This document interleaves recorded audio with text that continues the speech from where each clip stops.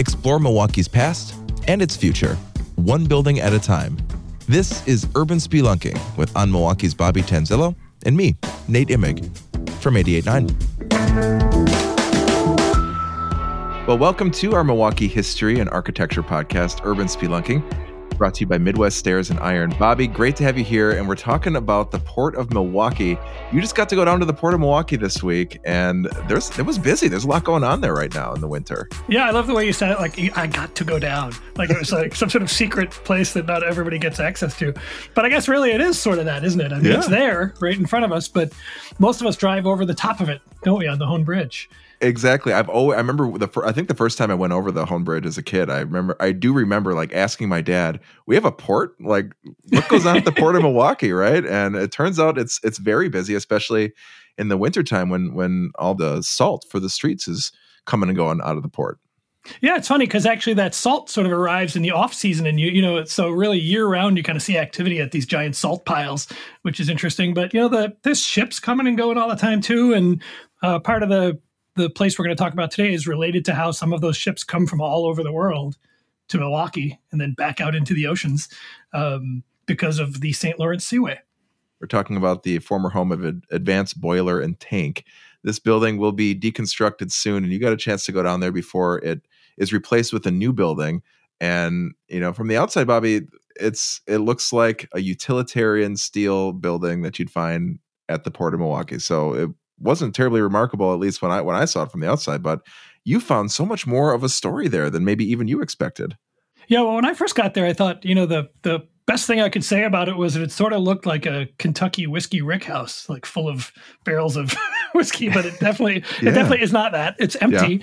Yeah. And on the inside, it's actually a little more aesthetically pleasing than on the outside. You know, just get this big soaring ceiling that's sort of got this reddish interior. You can see it in the photos if you go online and look, but it's empty, and it's been empty for quite a while now. They were using it to store Milorganite for a while, but what I found was that it had this really interesting sort of family business past, but a past that also connects to the opening of the St. Lawrence Seaway, which was a series of canals and locks that were built along the St. Lawrence River that connected the Great Lakes with the Northern Atlantic Ocean, so that ships could come from around the world to go into the Great Lakes and out of the Great Lakes.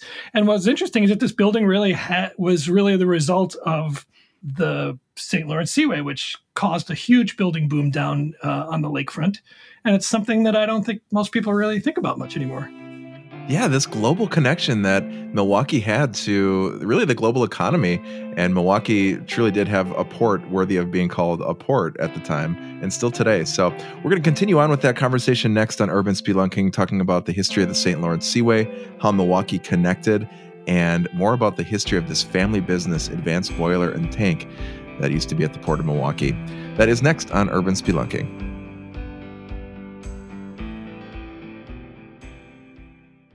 Every time you tune into 88.9, you discover something new. Your musical horizons expand, or you journey to a new corner of Milwaukee. Our programming introduces you to new artists, finds hope and inspiration in our community, and connects you to your neighbors. If you enjoy Radio Milwaukee, then we invite you to make another discovery: the power of membership. Visit RadioMilwaukee.org and click the orange heart to learn more.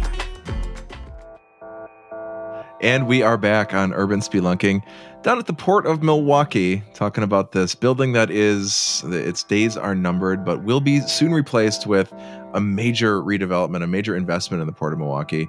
But we got to really understand this story, Bobby. We got to wind all the way back to the early days, even pre-St. Lawrence Seaway, and how this was just one of the many businesses and buildings that connected to this global economy right here in Milwaukee. So do you want to start there with the St. Lawrence Seaway? Sure, yeah. The St. Lawrence Seaway was this sort of system of locks and canals that were added to the St. Lawrence River, which runs between like New York State and Canada up through there.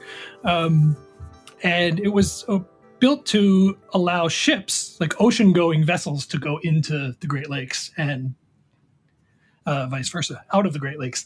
So this really opened up in the same way that sort of the Erie Canal opened up in the 1820s, the sort of upper Midwest, because it simplified travel from New York and the Atlantic Ocean that way.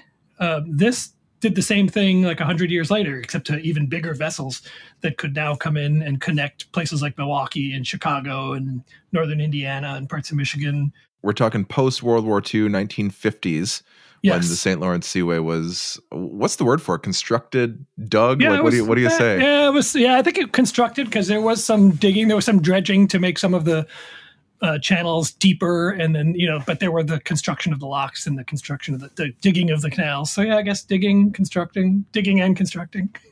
And this was really part of this major movement for the Upper Midwest, the Great Lakes region, where there was a lot of optimism and there was a lot of construction around this economy building in Milwaukee. What was the atmosphere like, and how did this business, Advanced Boiler and Tank, tie into that kind of global optimism from Milwaukee?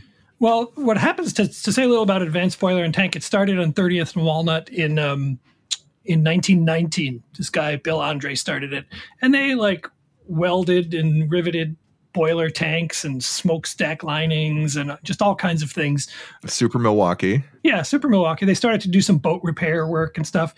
And what's interesting is just as as Canada and the United States are finally sort of making a deal happen to collaborate on building the St. Lawrence Seaway, the Journal had a picture in the paper of workers at Advance trying to get this 50-foot boat through the door at their 30th and Walnut facility, because then it was going to get loaded onto a truck and taken down to Jones Island. So when the 50-foot boat's pretty big, right? I mean, I'm trying to picture big, these guys were trying to get it into this building, and it was a tight squeeze, or what? Yeah, they're trying to get it out of the building to get it onto a truck and take it down to the lake. But so when it became sort of a done deal that the St. Lawrence Seaway was going to happen, it makes perfect sense for a building like this to not have to try and squeeze their 50-foot metal boats out the door and truck them down to Jones Island anymore, right? So because they were expecting bigger vessels coming through and more of them.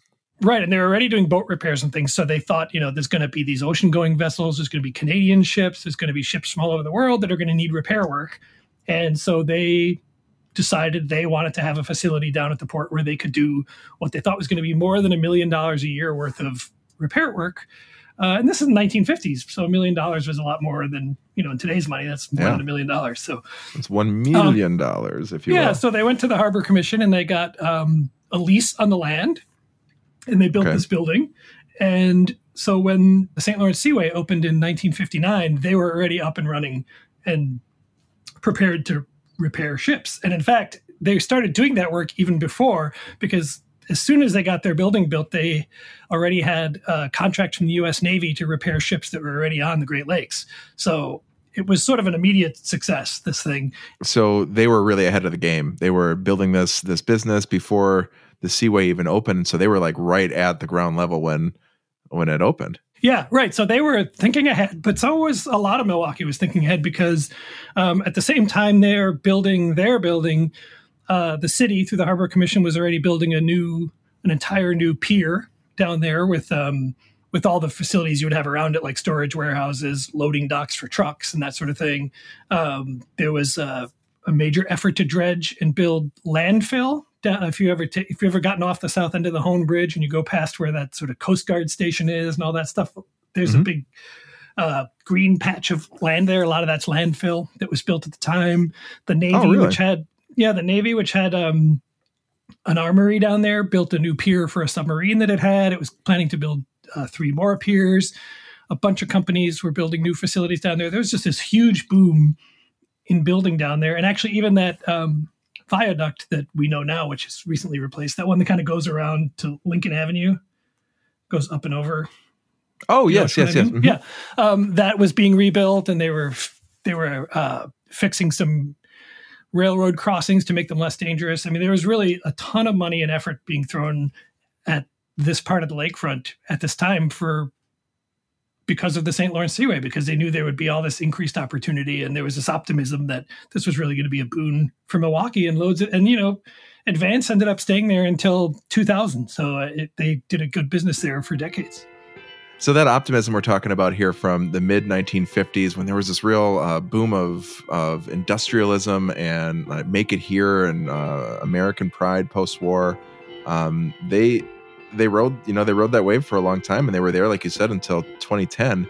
And really, this is kind of a full circle moment, because after this building will be deconstructed, there's going to be this major reinvestment and redevelopment at the port right on that same site, right, Bobby?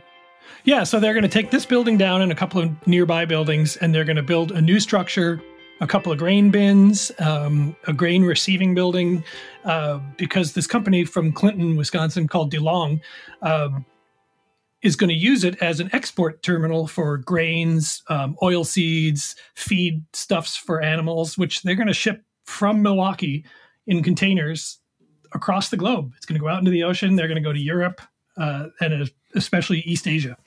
So this is a big deal for Milwaukee, for the economy and for the port and for Jones Island. Well, how fascinating. I mean, I think maybe the assumption, I'm just guessing, is that, aside from salt and the Lake Express ferry, like there's not, and then Milorganite, the pride of the pride of Milwaukee. Excuse me, how could I forget Milorganite? Interesting too that it has a tie to this building that they used to store Milorganite there. I love that. But it's I think Milwaukee's number 2 export.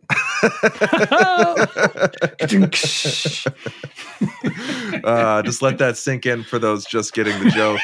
Digest that one.